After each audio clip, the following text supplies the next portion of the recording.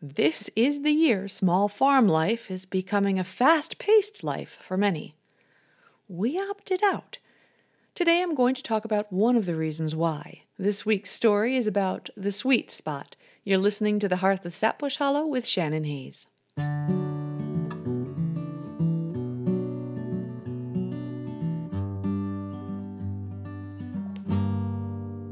It was a cold, wild winter. You were sleeping on my shoulder. I was praying that the raging storm would stay a little longer. With your feet up on the dashboard of my summer dream and westward, I was hoping that we'd wake up to the softest of spring mornings, humming do do do do do do do do.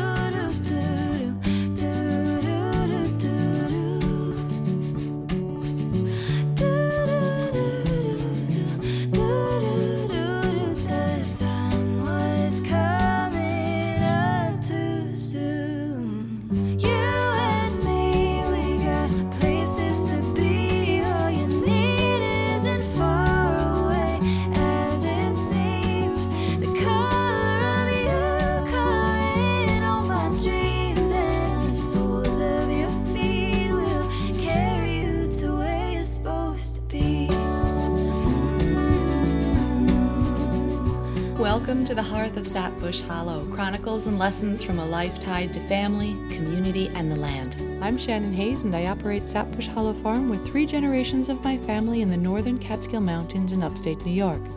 I'm the chef-owner of Sapbush Cafe, a farm-to-table and neighbor-to-neighbor experience open Saturdays in our tiny hamlet of West Fulton.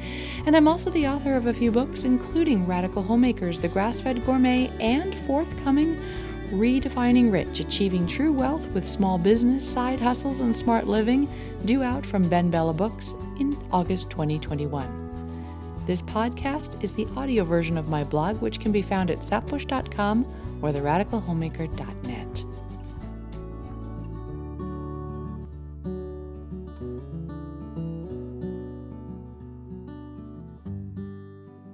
It's 2 bushels of tomatoes this year, and 2 bushels of green beans, and 2 bushels of peppers when they're ready. I've doubled down on the canning and freezing. We have more mouths to feed at home, and we're not planning on going out in public much once it gets cold. That seems to be one of the themes for 2020. We feel it at the farm, the increased demand for meat. We feel it when we run down to Barbara's vegetable stand, the long lines exacerbated by the 6-foot distances. We felt it back in the spring when the state sent out its new regulations for selling at the farmer's market. Maintain distances, wear masks, no one is to touch the produce except the farmer, find ways to make transactions as quick and efficient as possible, and then there was the real stickler. Minimize conversations was our directive. Small farming feels like it has become a fast-paced business overnight. I wasn't drawn to this for the fast pace. I got into grad school under the wing of a rural sociologist, Tom Lyson, who was obsessed with the civic side of small-scale agriculture, the conversations that took place at farmers' markets, the debates that might happen at the checkout at the road stand, the cooking pointers that might be passed along to the next generation as they bought their first roasting chicken or eggplant. Tom's theories were purely intuitive for me. The art of conversation, the willingness to sit for a spell and listen or talk while stopping by to borrow tools, pick up a dozen eggs, or drop off some extra zucchini, were instilled in me by my parents and neighbors. The exchanges are 1 part entertainment, 1 part education, and 2 parts social currency. This is how we debate local laws, persuade on political issues, learn who needs help, elect officials, find good doctors, discover home remedies, expand our culinary skills, or just ease the pressure on our spirits with laughter and storytelling. But suddenly, these things aren't supposed to matter in our industry. This is supposed to be the year for the small farmers to make their money. People finally want what we have to sell, safe, nutritious, local food. I'm hearing about farmers tripling their customer base, selling out, brokering in products to meet demand. I'm hearing story after story of gangbusters business. But our family farm didn't jump into the frenzy. We pulled out of the farmer's market. Rather than ramp up, we stepped back, then kept with our original production plan. 40 years on the land has taught us there's no such thing as a boom economy in farming. Increase the flock size too much, and you increase the likelihood of disease. Increase the production and sales pressure too much, and you increase the rate of physical breakdown, fatigue-related injuries, and stress. There's a sweet spot where the travails are manageable, we can rebound from loss and disruptions with relative alacrity, and we're able to keep peace amongst ourselves, for the most part. The sweet spot is the secret to our endurance, but it's not very sexy, and it excludes us from bragging rights about gross revenues. And, admittedly, I've had my bouts of insecurity about it. I can't help fearing every now and then that we're missing the boat, overlooking a rare opportunity, failing to get ahead while the getting's good. But on Saturday, from the window at my griddle, I watch Mom mask up and weave in and around the cafe tables spread from our patio, out to the lawn, then through the parking lot, talking to people from their car windows, talking to people at their tables, talking to them beside their tailgates. She's doing what she has done for the past 40 years. Using her farm to cultivate community and spark discourse. She's doing what Tom Lyson thought made the small farm so important to the vitality of rural America. As Bob and I cook food inside to nourish our customers' bellies, she stands at a distance and nourishes their spirits with conversation. Watching her, I'm reminded that this is why we do what we do. Our work is to nourish and restore on multiple levels, and right now, before the snow flies and pushes us all back to quarantine-level isolation, that social work is as important as growing food. Watching her reminds me that we small farmers needn't produce more and more and more until we become big farmers. To rebuild the broken food system, we just need more small farmers operating in the sweet spot. So we probably aren't going to launch ahead with record profits this year. We might be up a little, which will be nice.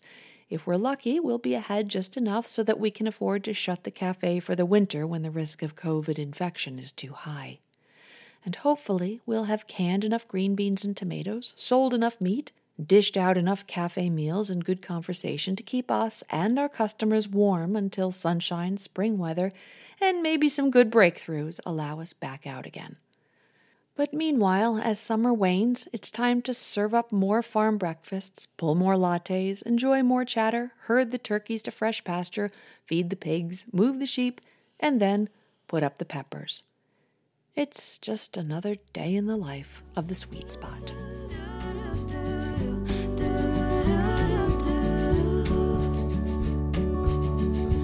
This podcast happens with the support of my patrons on Patreon, and this week I'd like to send a shout out to my patrons Deb Willis and Leanne Saltzman. Thank you, folks. I couldn't do it without you.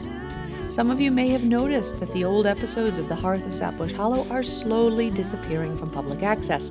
They're not gone, they're just moving over to my Patreon page.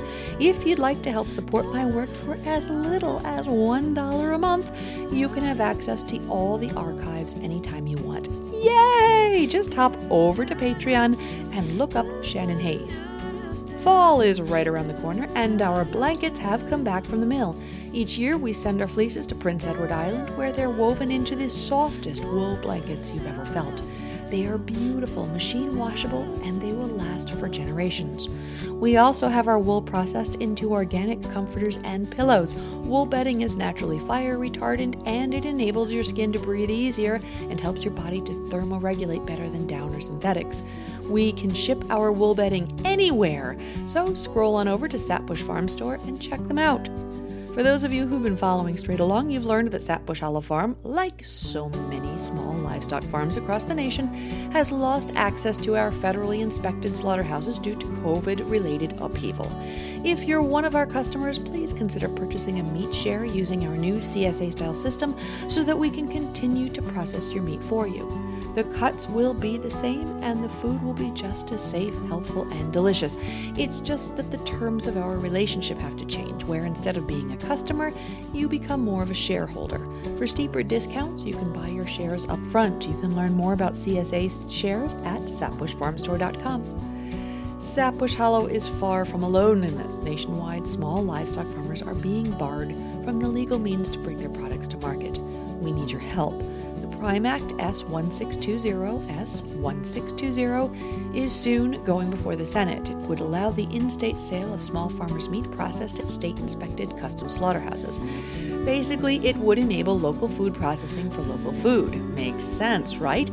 And yet, there's a powerful lobby against it, claiming that meat processed at state-inspected slaughterhouses would be unsafe. But every meat-related foodborne illness has taken place in a USDA facility. What our legislators need help understanding is that safety is a function of animal units overwhelming the system. If you're pushing 20,000 hogs through a USDA meatpacking house in a day, then you need some federal oversight. And even that, as history has shown us, will not correct the problem.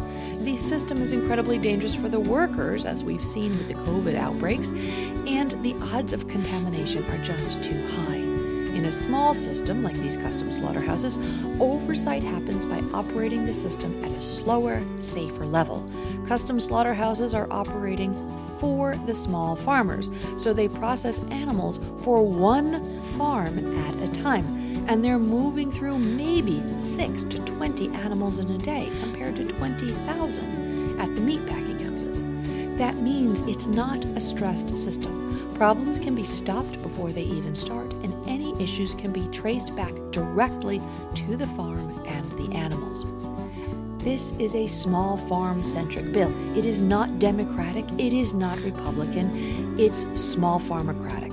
So please, if you like to eat and you haven't already done so, take a minute to call or write your senator and urge them to sign on to S1620, the Prime Act, to empower the small farmers of this country to save us from the next round of food shortages. Once you've done that, please reach out to your congressional representative in the House and ask them to support H.R. 2859. New York folks, listen up. We really need your help right now. You need to get a hold of Senator Schumer.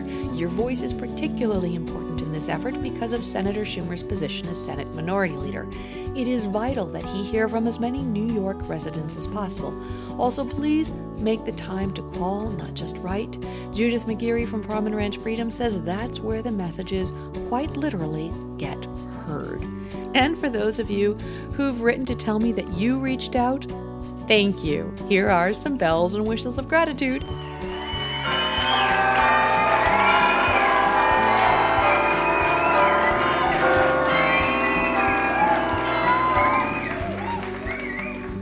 Now, in the event the Prime Act fails, I have a special favor to ask those of you who buy from local farmers. Keep supporting us.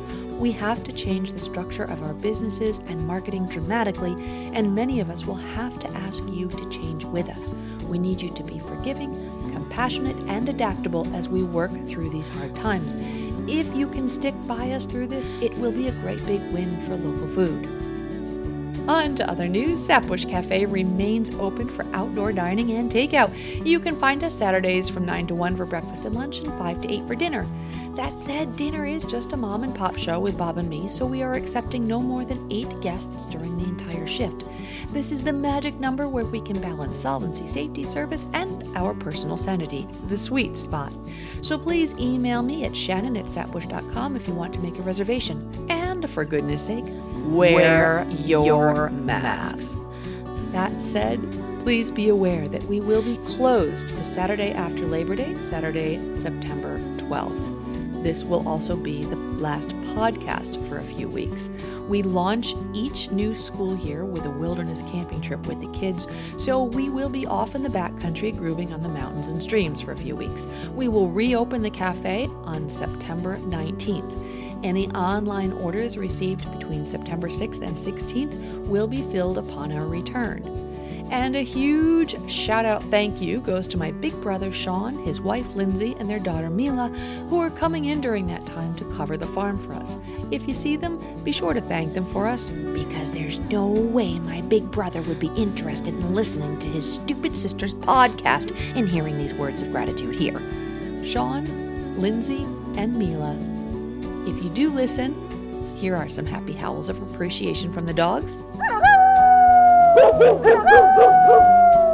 And a few choruses of thanks from the turkeys, pigs, and sheep.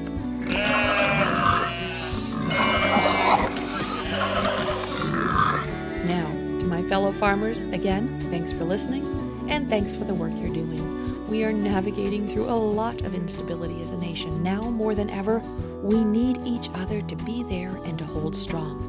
We are weaving a new food system, and we're trying to sow peace and sustenance amidst pain, loss, hatred, and confusion. We can get through this. We are getting through this. We can come through this period with a healthier planet, a healthier food system, and with greater justice and kindness. But we need as many people at the table as possible to make it work. So please remember that you cannot execute your calling if you aren't well. Take care of yourselves. The work we can do to build health and restore community is endless, but we can only do what the day allows. Please be kind to each other, then get some rest so you can keep going strong tomorrow. The work will always be there another day. I'll be back in a few weeks, folks.